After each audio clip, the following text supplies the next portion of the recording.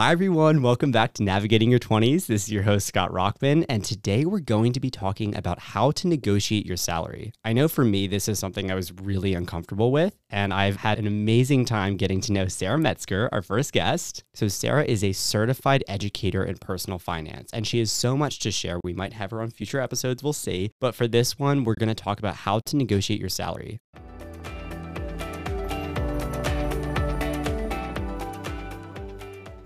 So my first question for you is, I know a lot of people might be entering an entry-level job or an internship, and they're just unsure, should everyone negotiate your salary? How does that work? Yes, absolutely. Yes.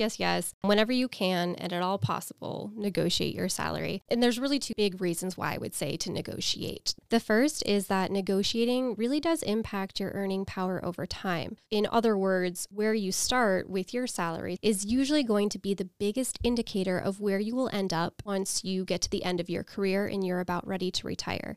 And so by negotiating, you really do retain the power to increase your overall lifetime earnings. Exactly. And you mentioned that it compounds on itself. So when you're looking at the salary that you have, oftentimes when you're going for a second job or even going for a raise, they are basing that off of your initial salary. So the higher you can get it, it's going to have this ripple effect where everyone's going to be looking at that when you're applying for a new job or going for a raise to base your new salary off of. So it's so important just to keep increasing it as much as you can. And so I know you also, in your second point, you wanted to talk about the gender gap, because the reality of the fact is that men are much more likely to negotiate their salary than women. And that can lead towards this wage gap that we see. That is the second really big reason why it's important to negotiate your salary. It is the mechanism by which we work to close that pay equity gap that exists out there. And so what we know is that right now, like latest census data from 2020, women are earning about 82 cents on the dollar compared to men. So for every dollar a man makes, a woman is earning 82 cents. And, when it comes to that gap and BIPOC women,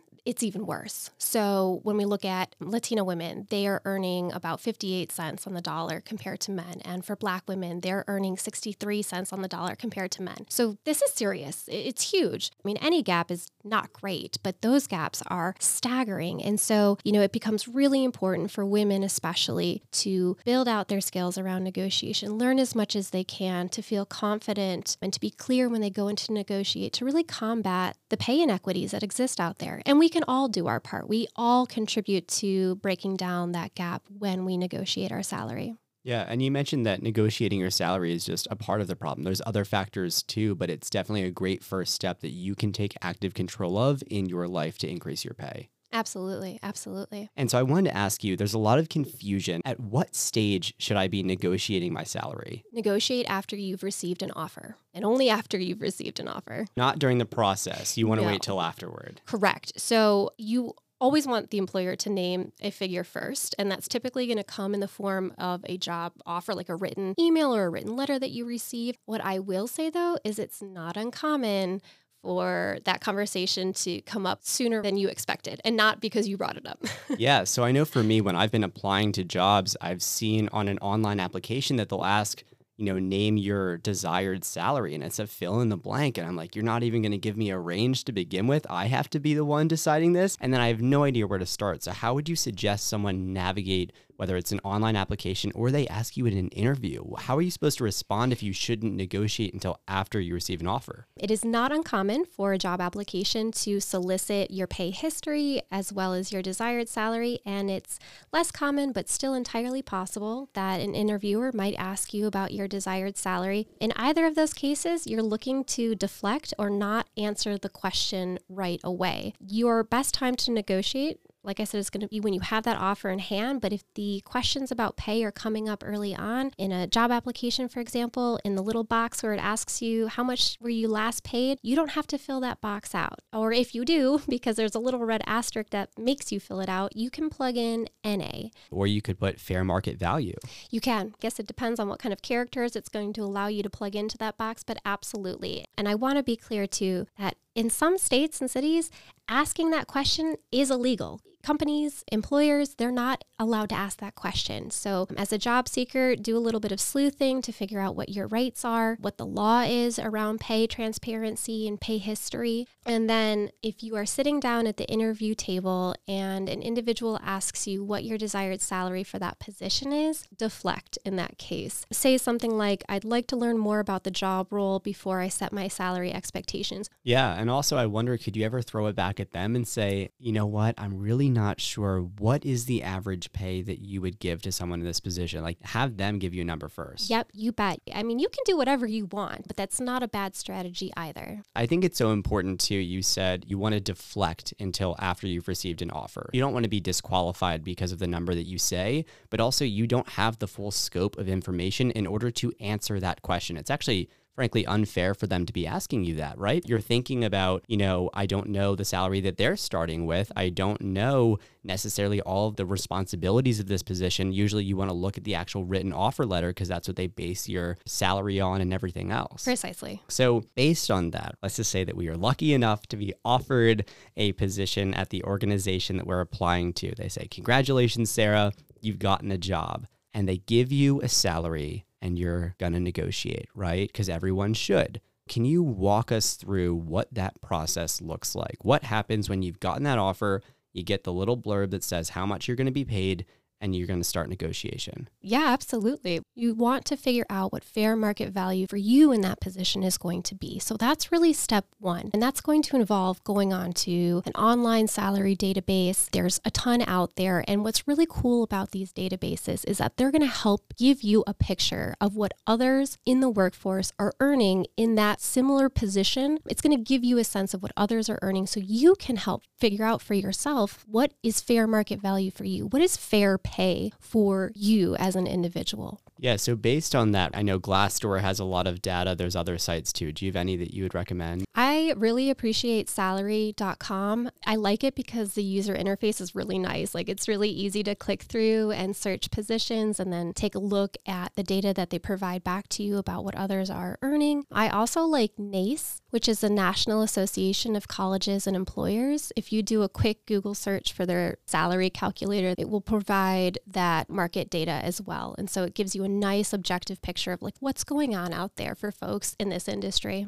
Yeah, exactly. And you mentioned industry, right? We're looking at more than just this position. We're looking at the industry. We're looking at the organization. We're looking at a variety of factors. The location that the job is based in is big too, right? Mm-hmm. Because all of these factors contribute into the salary. So we're looking at these factors. We find this range because it's not just going to be one consistent number, right? It's going to be a range, and we're looking at that. What do we do next? You mentioned Glassdoor, Scott. I mentioned salary.com. There's a couple of different places where we can pool data together to get a pretty comprehensive picture of what fair market value is. I want everybody to be able to construct for themselves a bell curve. And on that bell curve, they're going to see what that median pay is and then what folks on the high end and the low end of that range are making. Then you're able to really create your own target salary. Identify what is going to be fair for you based on those factors you talked about, right? Your education, your experience, where you live, kind of industry you're getting into, as well as other things, right? There's a lot kind of at play there. So you're going to be able to see, where do you plug in here? Aim for the median, right? The average pay that folks are receiving. But from there, whether or not you move your target a little above the median or a little below the median is going to be influenced by those factors. So for 20-somethings who are just about to graduate college, or they've already graduated and they're in that first job, you may consider putting your target a little below the median, a little below the average. And somebody, conversely, who's been in the industry for a little while, they've got maybe 10 years under their belt, maybe they have an advanced degree at this point, if they're out there and they're job hunting and they're preparing to negotiate, they're setting their figure probably a little bit beyond that median number. Ultimately, at the end of the day, it's up to you to decide what your target is, but that is, from industry professionals, the suggestion that one would make. Okay, so we have this data in hand, and I like the way that you broke it down. How do we go about presenting it to our employer? Yeah, it's not like you're bringing in a trifold poster and you're like, well, let me give you a quick presentation on why I should earn this pay, right? So you want to have these figures in mind, but then it's the art of communicating this information to the person that you're negotiating with. I want to preface really quick to say, like, you've got your target salary in mind and you're bringing that number in with you to the negotiation. You also have the top end of your range set. So your target is the bottom end of your range. The top end of your range is something like 10 to 20% beyond that target. And you've also got a walkaway point set, which is a little bit below your target. And that's the absolute, like,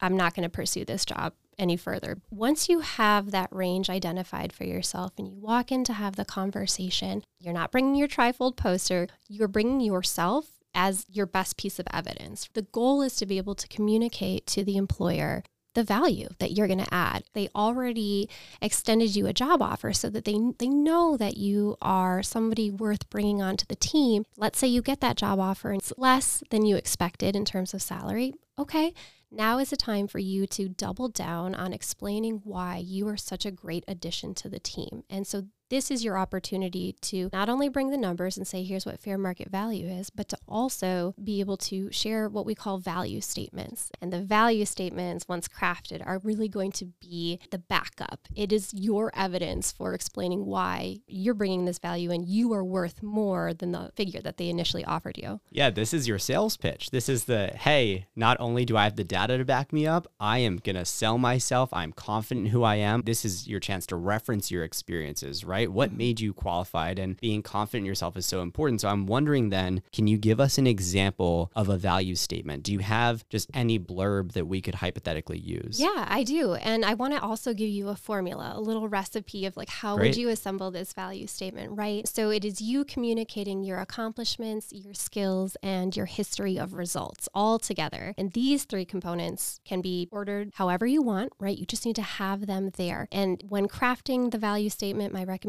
is go to your resume, go to your portfolio, your CV to be able to extract whatever you can to assemble these statements. And once put together, it's going to sound a little something like this.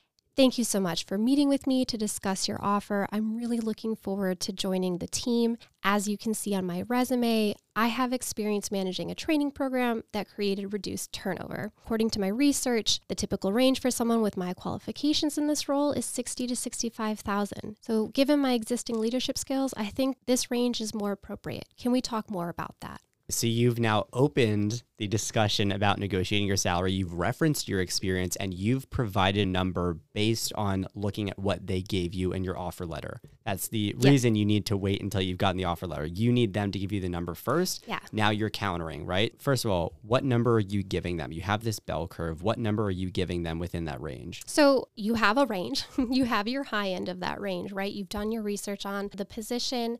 Say, depending on how far away that initial offer was, like you could start at the higher end of your range, right? If it's maybe not so far away, it's an easier come together, right? But you have that top end of your range for a reason. So you can start at the higher end of your range and then come to a closer together point. If they counter you with an offer, you can counter back, right? You have the ability to counter back. Mm-hmm. And then after that, hopefully you get to a consensus. But what if they say, Sarah, hey, thank you so much for sending this, but we're not going to negotiate this salary. This is our final offer. What happens there? Yeah, I mean, it can happen. There are definitely industries where it is harder to negotiate based on really strict pay bands that exist. Sometimes there are just those budgetary restrictions. So if that's the case, it's really important to remember that there are other pieces of your compensation package, really important pieces of your compensation package that can be negotiated too. And so this is going to include things like flexible work arrangements, which is so big now. So many folks are negotiating if they're working from home, how many days a week they're working from home, what kind of devices are going to be provided to them by the company to be able to facilitate work from home. There's a lot of flexibility there we've learned since going through this pandemic. So flexible work arrangement is one option. You've got start date. And so I'm thinking about, okay, well, when do I want to start this job, right? If you are someone who is still in school and you're thinking about like, okay, I'm going to be graduating here. Do you want to graduate May 5th and start a job on May 7th? Or do you want to have a little bit of a summer for yourself? Exactly. And you can also negotiate relocation, or even I had a student in the course that I teach tell me that she negotiated a travel benefit, right? She's in a sales position and she wanted to be able to have her company give her some sort of monetary value for all of the travel that she's going to be doing, or at least increase